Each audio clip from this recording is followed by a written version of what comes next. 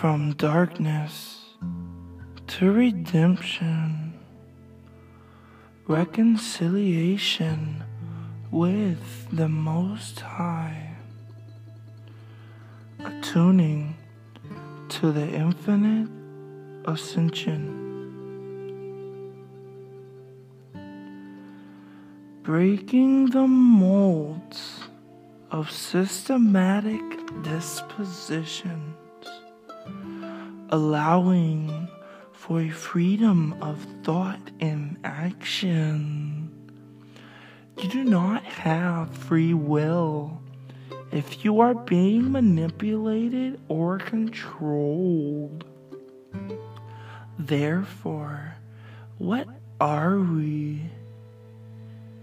Are we simply products of our environmental influences? Because if not, then we are something we have yet to fully conceptualize. Nothing can be forced upon you.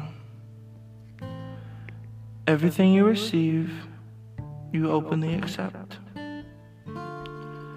You are responsible for all reactions which occur due to your actions.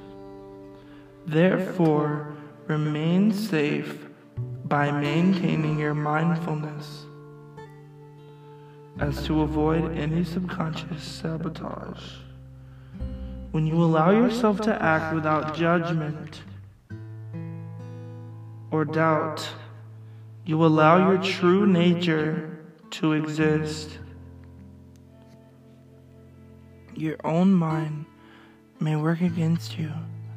The very thoughts you once thought were yours may one day conspire for your downfall.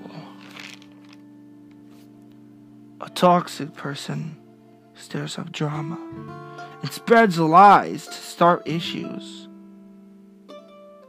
A healthy person benefits others by truth and reasonable optimism.